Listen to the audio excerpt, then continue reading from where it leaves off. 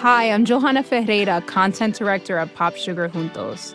Juntos is all about celebrating Latinx culture, pride, our many intersectional identities, and joy.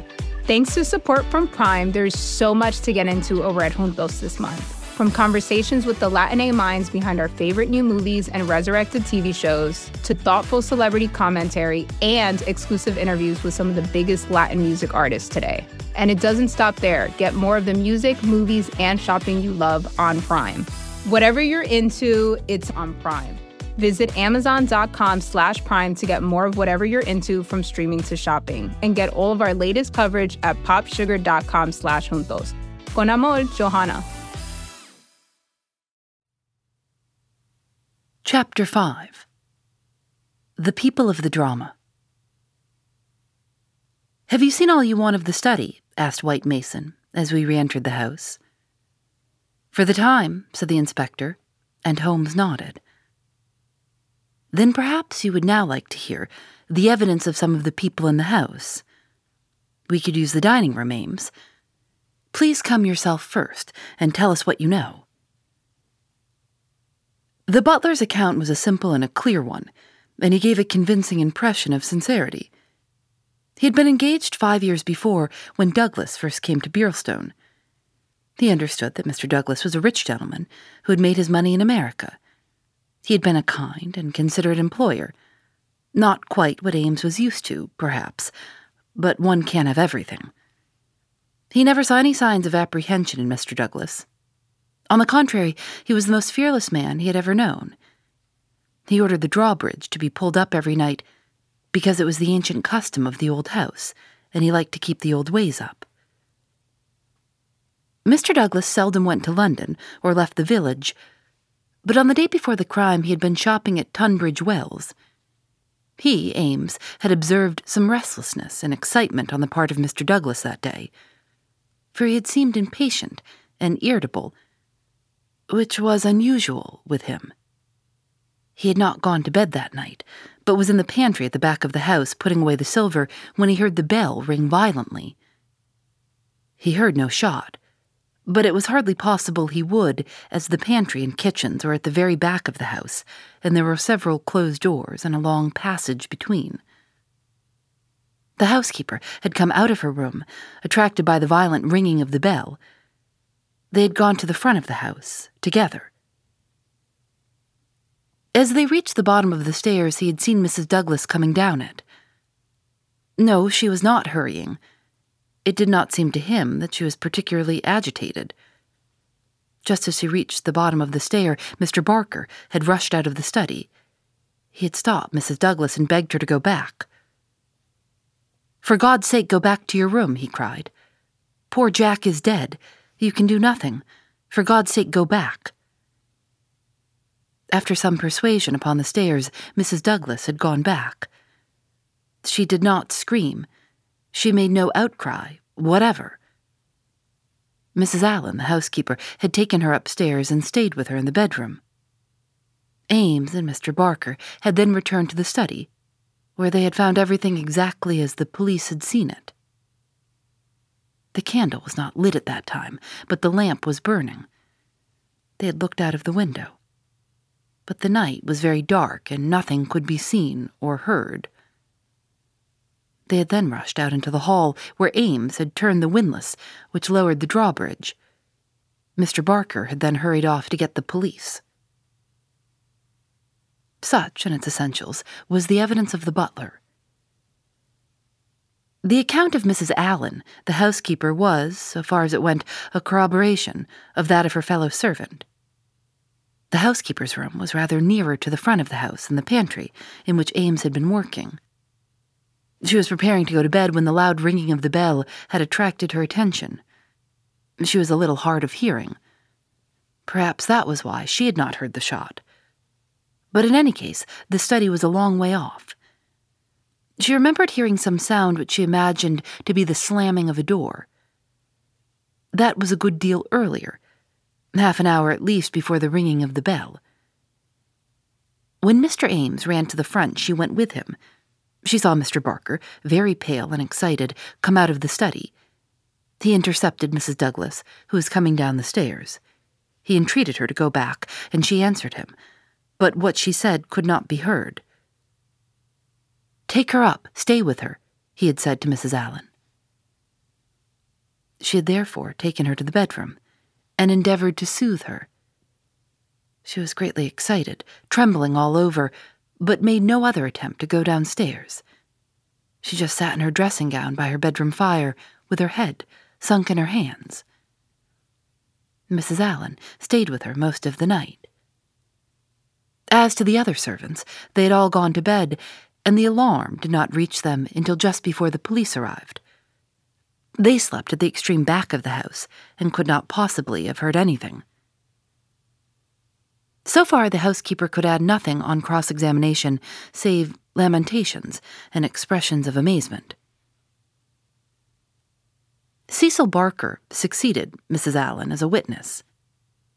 As to the occurrences of the night before, he had very little to add to what he had already told the police.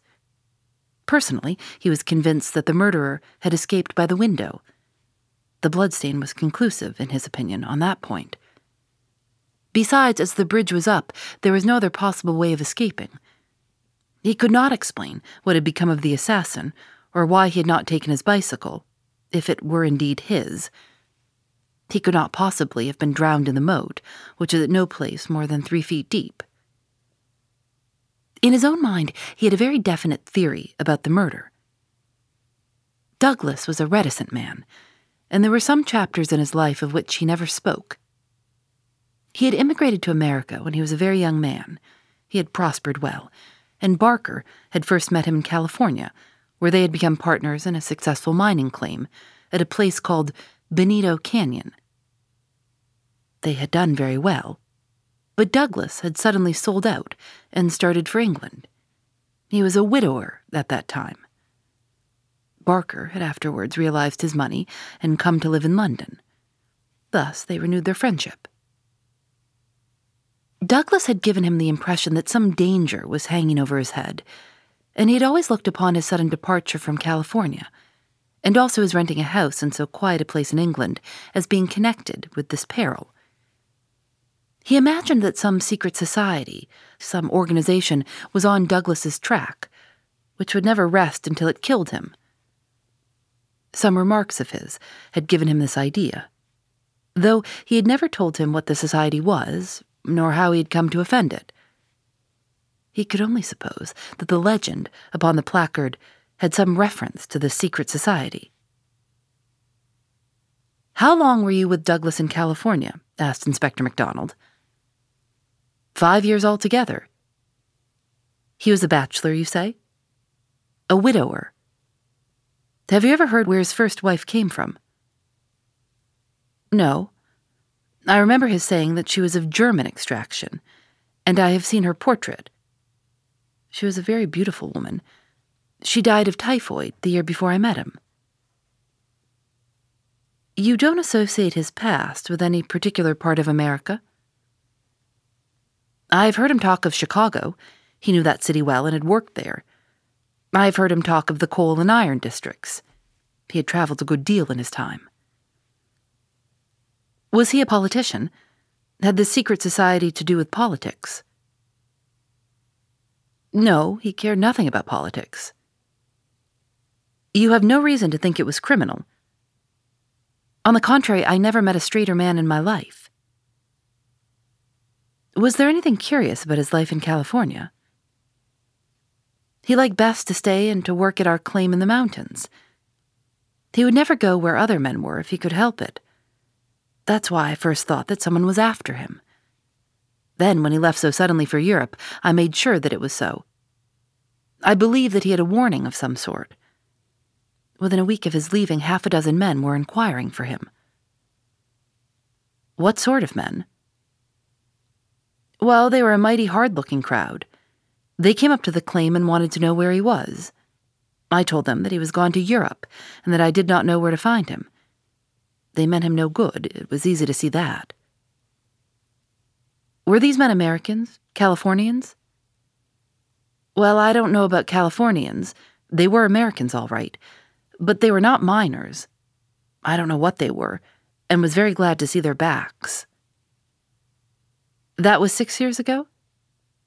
Nearer 7. And then you were together 5 years in California, so that this business dates back not less than 11 years at the least. That is so. It must be a very serious feud that would be kept up with such earnestness for as long as that. It would be no light thing that would give rise to it. I think it shadowed his whole life. It was never quite out of his mind. But if a man had a danger hanging over him and knew what it was, don't you think he would turn to the police for protection? Maybe it was some danger that he could not be protected against. There's one thing you should know. He always went about armed. His revolver was never out of his pocket. But by bad luck, he was in his dressing gown and had left it up in the bedroom last night. Once the bridge was up, I guess he thought he was safe. I should like these dates a little clearer, said MacDonald. It is quite 6 years since Douglas left California. You followed him next year, did you not? That is so. And he had been married 5 years. You must have returned about the time of his marriage. About a month before, I was his best man. Did you know Mrs. Douglas before her marriage? No, I did not. I had been away from England for 10 years. But you have seen a good deal of her since. Barker looked sternly at the detective. I have seen a good deal of him since, he answered. If I have seen her, it is because you cannot visit a man without knowing his wife. If you imagine there is any connection... I imagine nothing, Mr. Barker. I am bound to make every inquiry which can bear upon the case, but I mean no offense. Some inquiries are offensive, Barker answered angrily. It's only the facts that we want. It is in your interest and everyone's interest that they should be cleared up. Did Mr. Douglas entirely approve of your friendship with his wife? Barker grew paler, and his great strong hands were clasped convulsively together.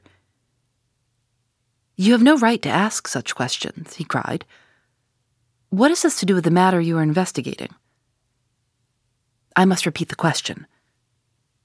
Well, I refuse to answer.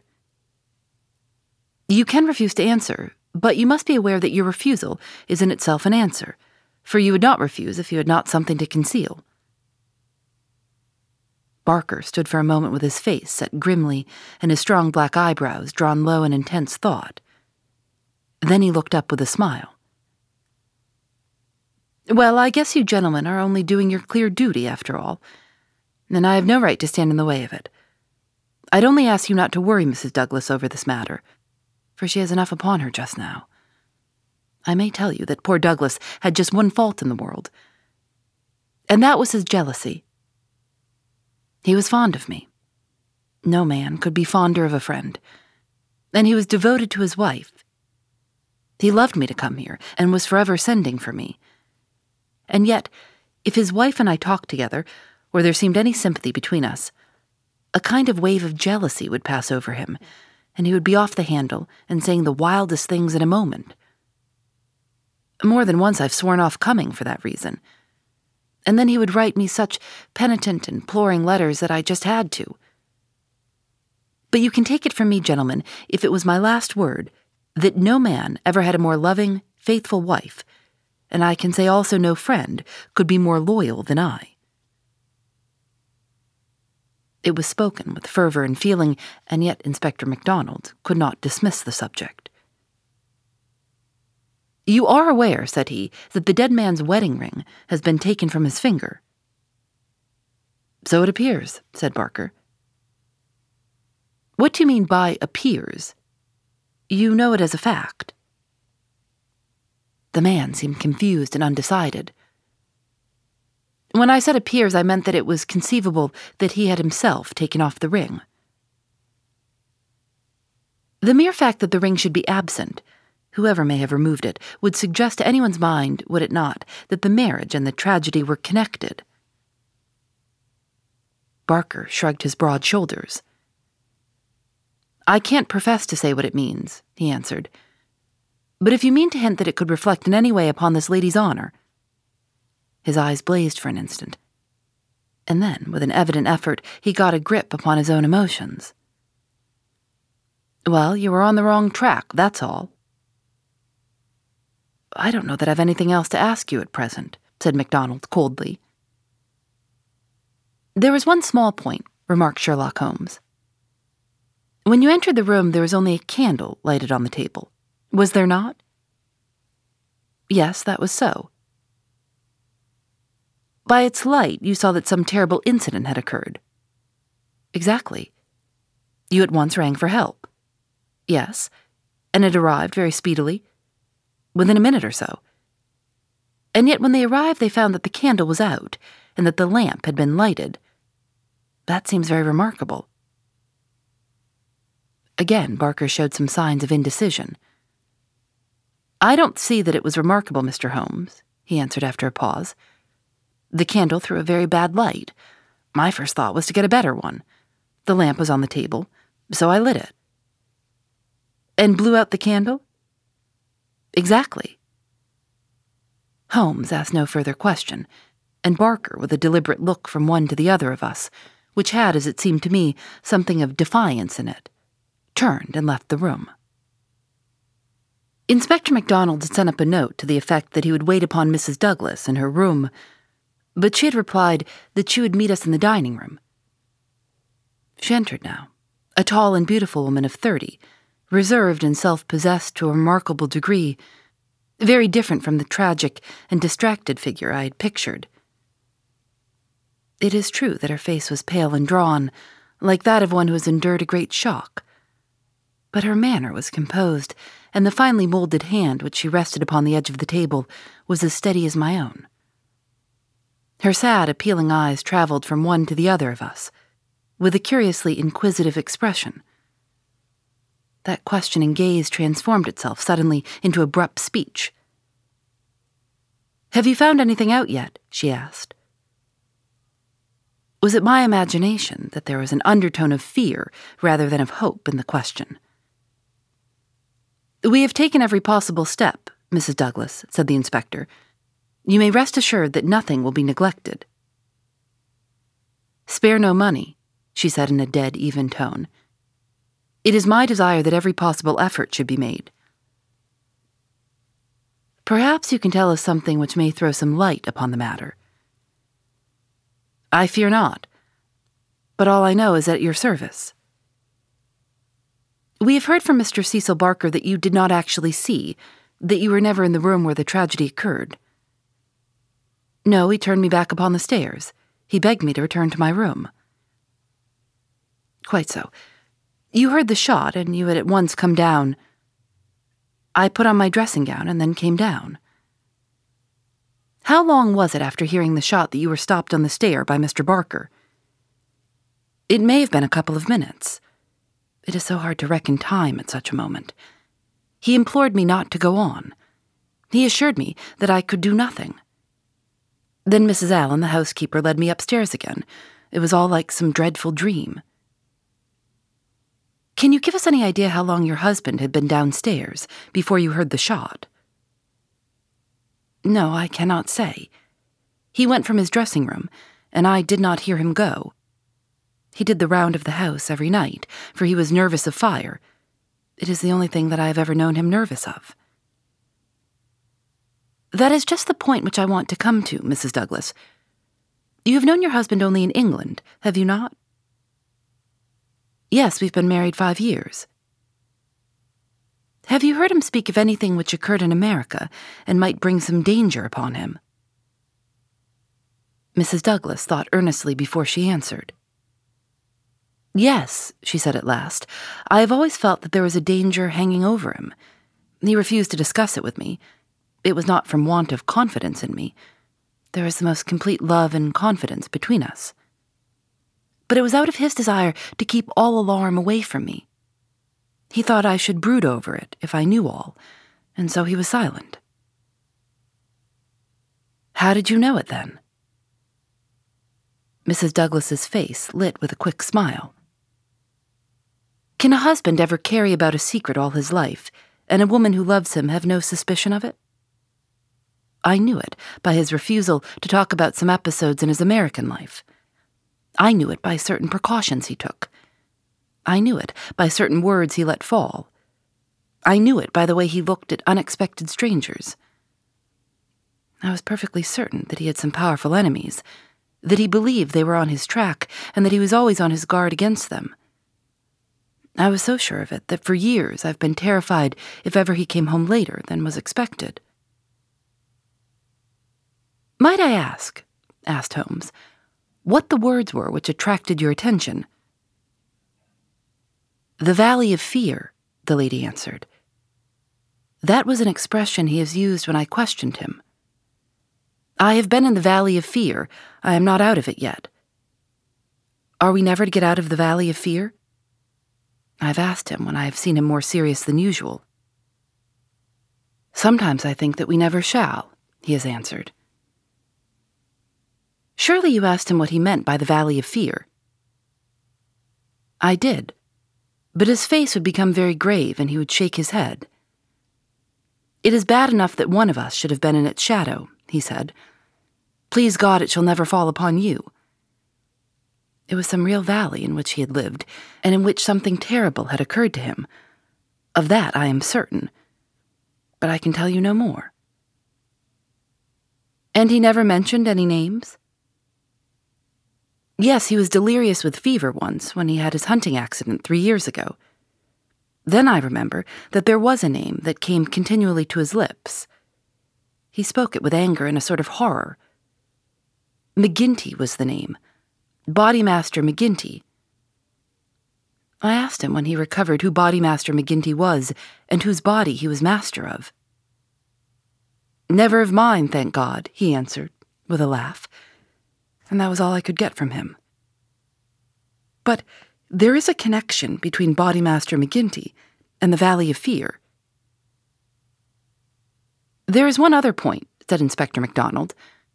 "You met Mr. Douglas in a boarding house in London, did you not, and became engaged to him there? Was there any romance, anything secret or mysterious about the wedding?" "There was romance. There is always romance. There is nothing mysterious." "He had no rival?" "No, I was quite free." "You have heard, no doubt, that his wedding ring has been taken. Does that suggest anything to you? Suppose that some enemy of his old life had tracked him down and committed this crime. What possible reason could he have for taking his wedding ring?" For an instant, I could have sworn that the faintest shadow of a smile flickered over the woman's lips. "I really cannot tell," she answered. "It is certainly a most extraordinary thing." "Well, we will not detain you any longer, and we are sorry to have put you to this trouble at such a time," said the inspector. "There are some other points, no doubt, but we can refer to you as they arise." She rose, and I was again conscious of that quick, questioning glance with which she had just surveyed us. "What impression has my evidence made upon you?" The question might as well have been spoken.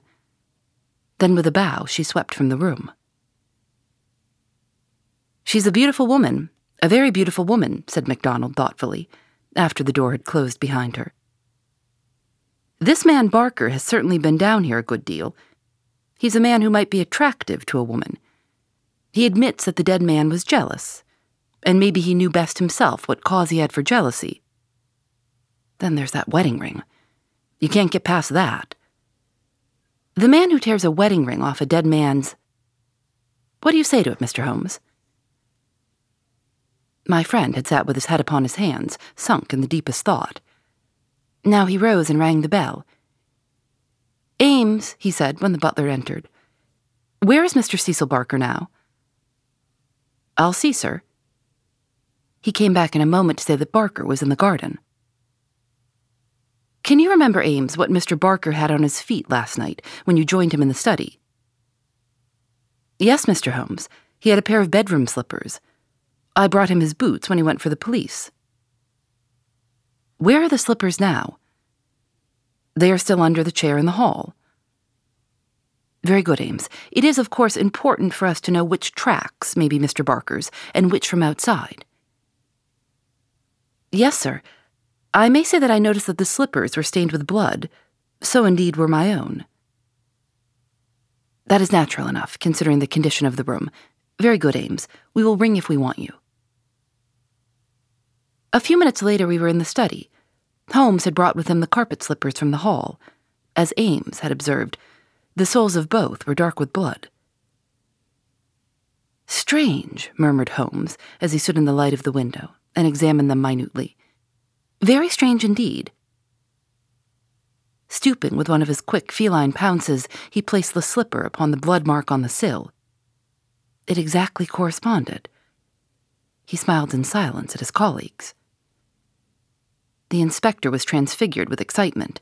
His native accent rattled like a stick upon railings. "Man," he cried, "there's not a doubt of it. Barker has just marked the window himself. It's a good deal broader than any boot mark. I mind that you said it was a splay foot, and here's the explanation. But what's the game, Mr. Holmes? What's the game?" "Aye, what's the game?" my friend repeated thoughtfully.